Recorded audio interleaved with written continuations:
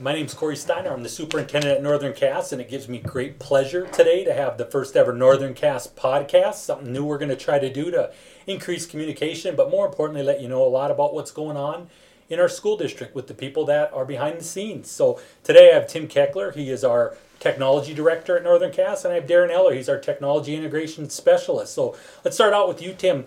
Tell us about your role. What do you do at Northern Cass? Well, I guess being involved with the support of the technology that's at our school, I think more importantly my job and my role has evolved into more of a help desk supervisor. We do support anything basically that's plugged in the wall. We hopefully can take care of or support it, and then and also projects in the classroom and that sort of thing. But more importantly, getting a group of students together to feel comfortable, and helping teachers, and for them to understand the customer service world, I guess, so to speak, and how to create that relationship with your customer, and to help them make technology easier. Very good. So Tim, can you follow-up question with you? How long has the help desk been in place at Northern Cass? Well, I was thinking about that the other day, and the best we could come up with, we think this is our 14th year. So 3 full school years. This will be our 14th school year that we started. And we started because of the one-to-one initiative, because right away I was the devil's advocate. I really didn't think, I had told Mr. Burgett, are you crazy? Are you going to put something in a student's hands and take it home? I said, we can't do it unless we involve students. And I had no idea it was going to involve what it did. It's fantastic. It's a lot of fun. Yeah, it's amazing. 14 years, you were on the cutting edge, and now we're really at the last set of schools that are maybe dragging their feet a little bit, but finally getting to that point where one-to-one is just a normal conversation. It is, that's for sure. Mr. Eller, how about you? Talk about the tech integration specialist position. Well, along with the tech integration, I kind of have to be a jack of all trades. I help Tim up in the help desk and help with the students as much as I can. But the main part of my job is assisting teachers in integrating technology into their classroom. And this year has been a really big year for it because we've started using Schoology as a learning management system. We've started using Edgenuity as an online course builder. And then we've also started using Nearpod, which is increasing the student engagement. But the biggest part is getting the technology into the hands of the teachers and showing them how they can use it so they're more comfortable with it. When a teacher comes to me with a software or app that they would like to get, I'll do some background research on it to find out if this is truly going to meet the needs of them and their students, and then kind of play an advocate for them and bring it to the admin and hopefully get approval. And then I also do still go into the classroom and teach lessons for the students. When a teacher is not completely comfortable with a piece of technology, they'll use me to come in and teach that technology to the students while they're also watching as the teacher, so that they're able to answer questions later on when students have questions and I'm not around. Okay, very good. How long have you been doing this, Darin? This is my second year as the technology integration specialist, but I feel like I was doing it while I was also teaching because a lot of teachers came to me for tech help, which I liked because I enjoyed that part of it. So. And you help with Tim during the summer? Yes. Yep. Tim and I make sure we get everything caught up in the summer. Update all the operating systems, clean the computers as best we can. We get each teacher's device so that we can clean it up and make sure it's running at its peak performance, and make sure our access points are updated and we're good to go for the next school year. Very good. Tim, how many years have you been at Northern Cass? I believe this is 21st or 22nd year. Yep. Okay. How about before that? 20 years with a computer company. I guess I kind of went back and to think about how the 20 years before I was like a technician, carried a toolkit for 8 years, and then for about 6 or 7 years I was a senior tech, and then the rest of that to 20 I was a systems engineer. And when I think about what I was doing then and what I'm doing now, it's a lot more challenging and a lot more fun. Well, that's perfect. It's a great lead into the next thing I wanted to talk about a little bit is I'd like you guys to talk a little bit about how's technology changed throughout your lifetime. And if you want to think about from the classroom, because I can remember green screens and a little bit of movement to when they told me about this new thing called the internet when I got to college. It's changed quite dramatically. So even if you guys just want to kind of pick one thing that you've seen as like a huge change throughout your career. You want to start for us on that, Tim? Wow, there's the big things that I think that that I see that technology has found to make us worldwide. You know, when I think a small business in Fargo can be competing against somebody across the United States or across the world. When I think about the type of computers and such that I worked on 20 years ago, we carry in our pocket probably 10 times more data storage in our pockets than the whole computer room in Gate City and even Metropolitan Federal, that those were two of my customers, combined. You know, data storage is amazing. When we put in the 1 gig hard drive in a server, and that was when PCs just started, we put it in, we never need any more storage than 1 gig.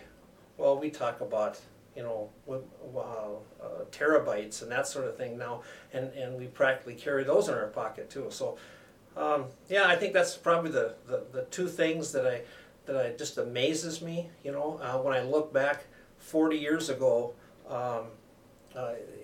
we were so limited of our outside world, and now we're connecting all over the world.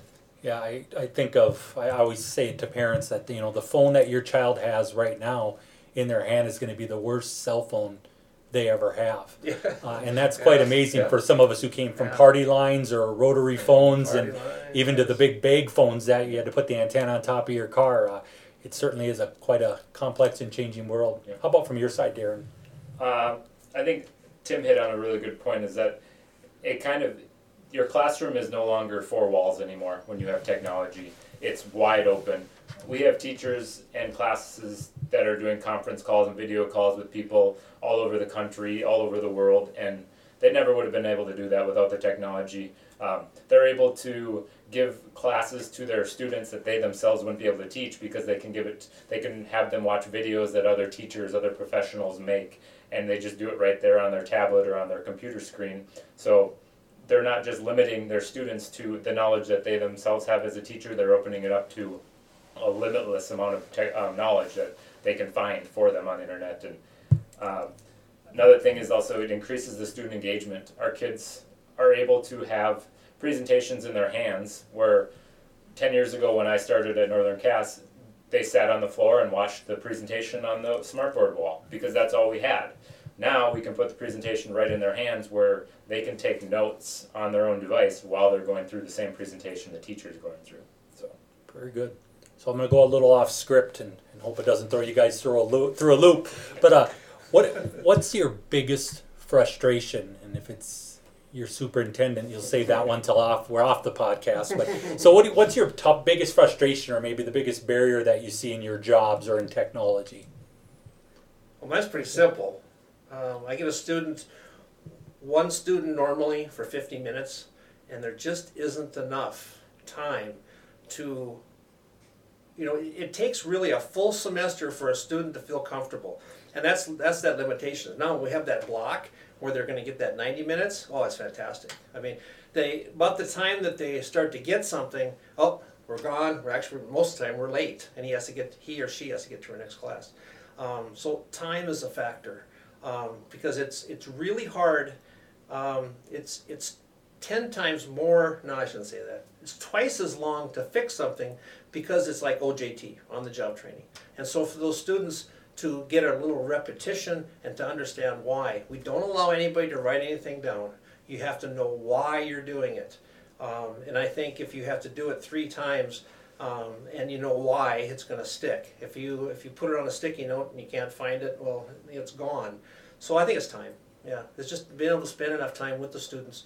But then, like that second semester of the year, and it's been like this for 13 years, in that second semester, now they feel confident to go into the classroom by themselves. And then they're starting doing that now, and we're getting closer to Christmas. So yes, I think it's time. Yeah. Very good. Yeah, it's the one thing we can control in our schools is how much time, but it's probably the thing we need to take less control over. So if kids need more time or less time, they decide that. Yeah, very good. How about from your side, Darin? Mine is, it's a good thing for our students, but it's a difficult thing in our position is how quickly things change in technology. because you get teachers, you get students comfortable with something, but then it's outdated. Something new and improved comes along, and it's hard to get them to jump back on board with saying, no, this is going to be better for you, this is going to be better for your students, and they're saying, well, I just got comfortable with this. And I understand that from the teacher side of it, because I did the same thing when I was a teacher myself. But there's always something new, and there's always something better, which it's a good challenge to have, because we're always improving the way that our students can learn and the way our teachers can teach. So, yeah, very good. What would be your advice for those people that struggle with technology or aren't digital natives? So you talk Facebook and they're like, oh, I don't do Facebook, or I don't understand Twitter, or email's a struggle. What is your advice for, like, how do they get their feet at least in the water instead of just jumping in? I think right now, 10 years ago it was harder, I think, for somebody to just jump in. I think now it is actually really easier with the idea of web apps and things that you do with a web browser.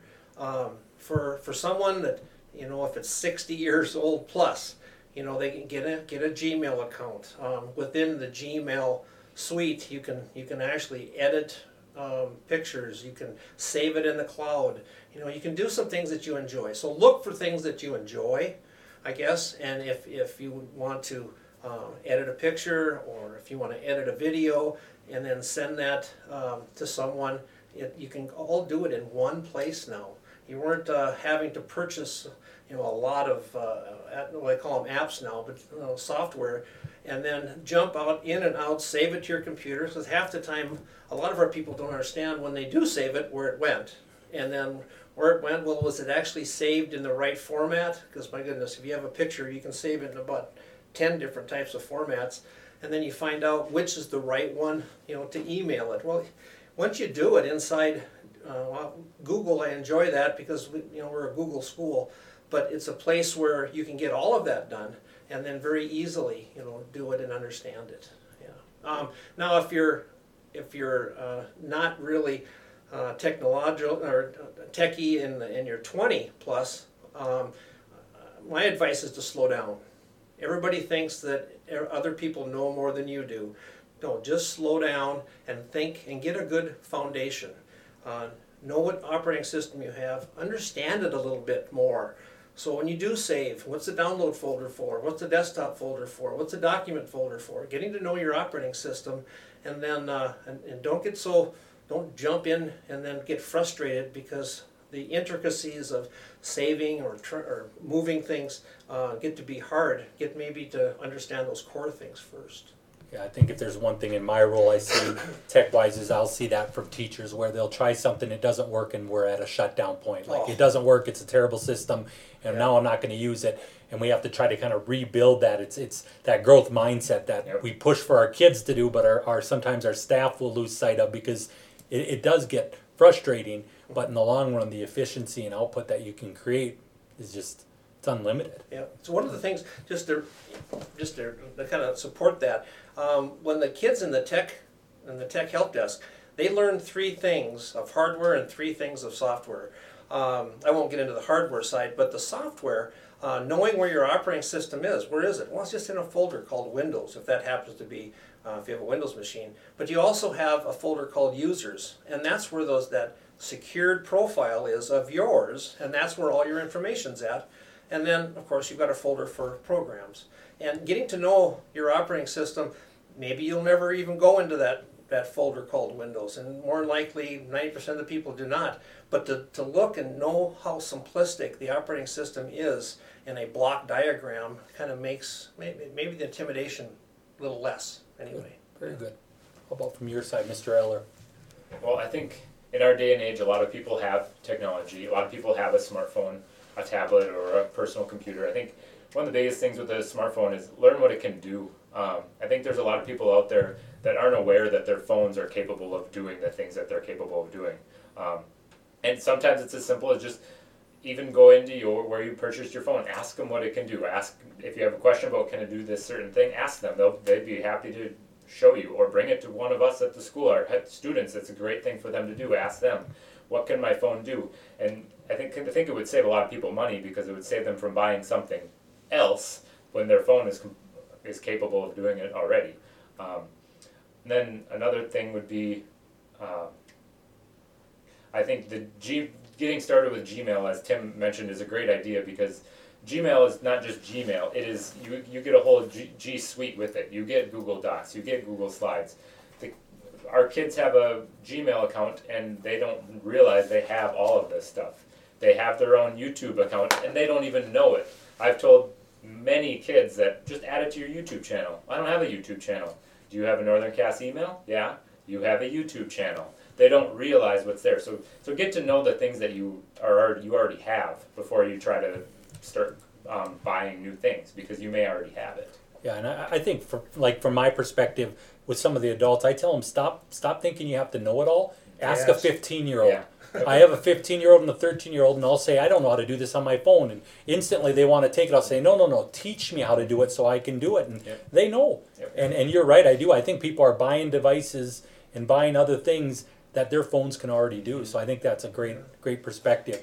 The new phones that come out, for Apple's case, every 6 months are really nice, but they're not always necessary unless you are on the extreme end of having to have the latest technology, because most of us don't. Most of us have something a couple of years old that will work just fine. Yeah, absolutely. And a little more about YouTube too. Remember, that's a training tool for you. You know, just a couple weeks ago, I won't say the student's name, but he was having trouble kind of understanding about the basic functions of the operating system.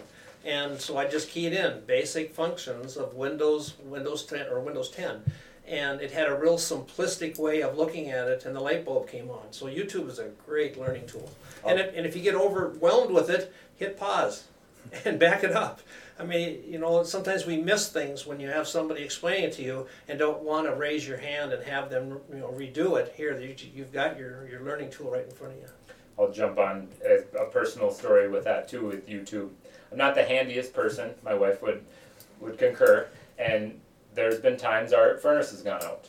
And I've looked up a YouTube video on what we're seeing, and I've been able to fix my furnace myself, save a couple $100 just by watching a YouTube video. And there's YouTube videos on just about everything you need to know how to do out there. So sometimes it's just as simple as looking it up.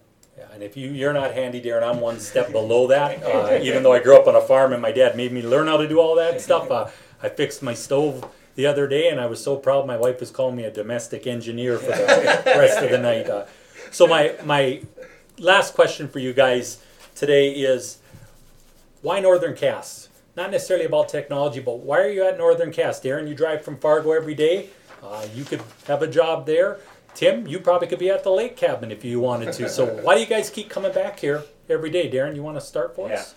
And actually, we do drive from Fargo every day, and we have probably within a mile radius of us, we have a middle school, a high school, and an elementary school. We walk by them whenever we go for walks. And whenever people say, well, why do you drive from Fargo? I wouldn't want to be anywhere else. I actually just brought my daughter to the dentist last week, and he said, you're from Northern Cass, right? And I said, yeah. He goes, well, we were at a basketball tournament there last week, and there's something really special about that place. And he goes to a rival school of ours. He doesn't have to say it. But I was lucky to get a job 10 years ago. I just happened to come out here on an interview, and they offered me a position. Didn't really think anything of it. Probably thought, well, I'll probably be somewhere else. But it's the relationships you build make it so you're not coming to work every day. You're coming to a place where people want to be there. They want to see the kids succeed. They want to see other teachers succeed. They want to see the other staff members be successful. It's a bit of a drive, but I know people that drive to downtown Fargo, and it probably takes them just as long to get to work. At least I get to drive on the interstate. But like I said, there's great people here, and it makes it really, really easy to want to help them out, because they know you care about them, they care about you, and it's a great place. Very good. Thank you, Darin. How about from you, Tim? Wow, I just say ditto. That's exactly how I feel too. I think we all as a staff really understand this place is what we make it.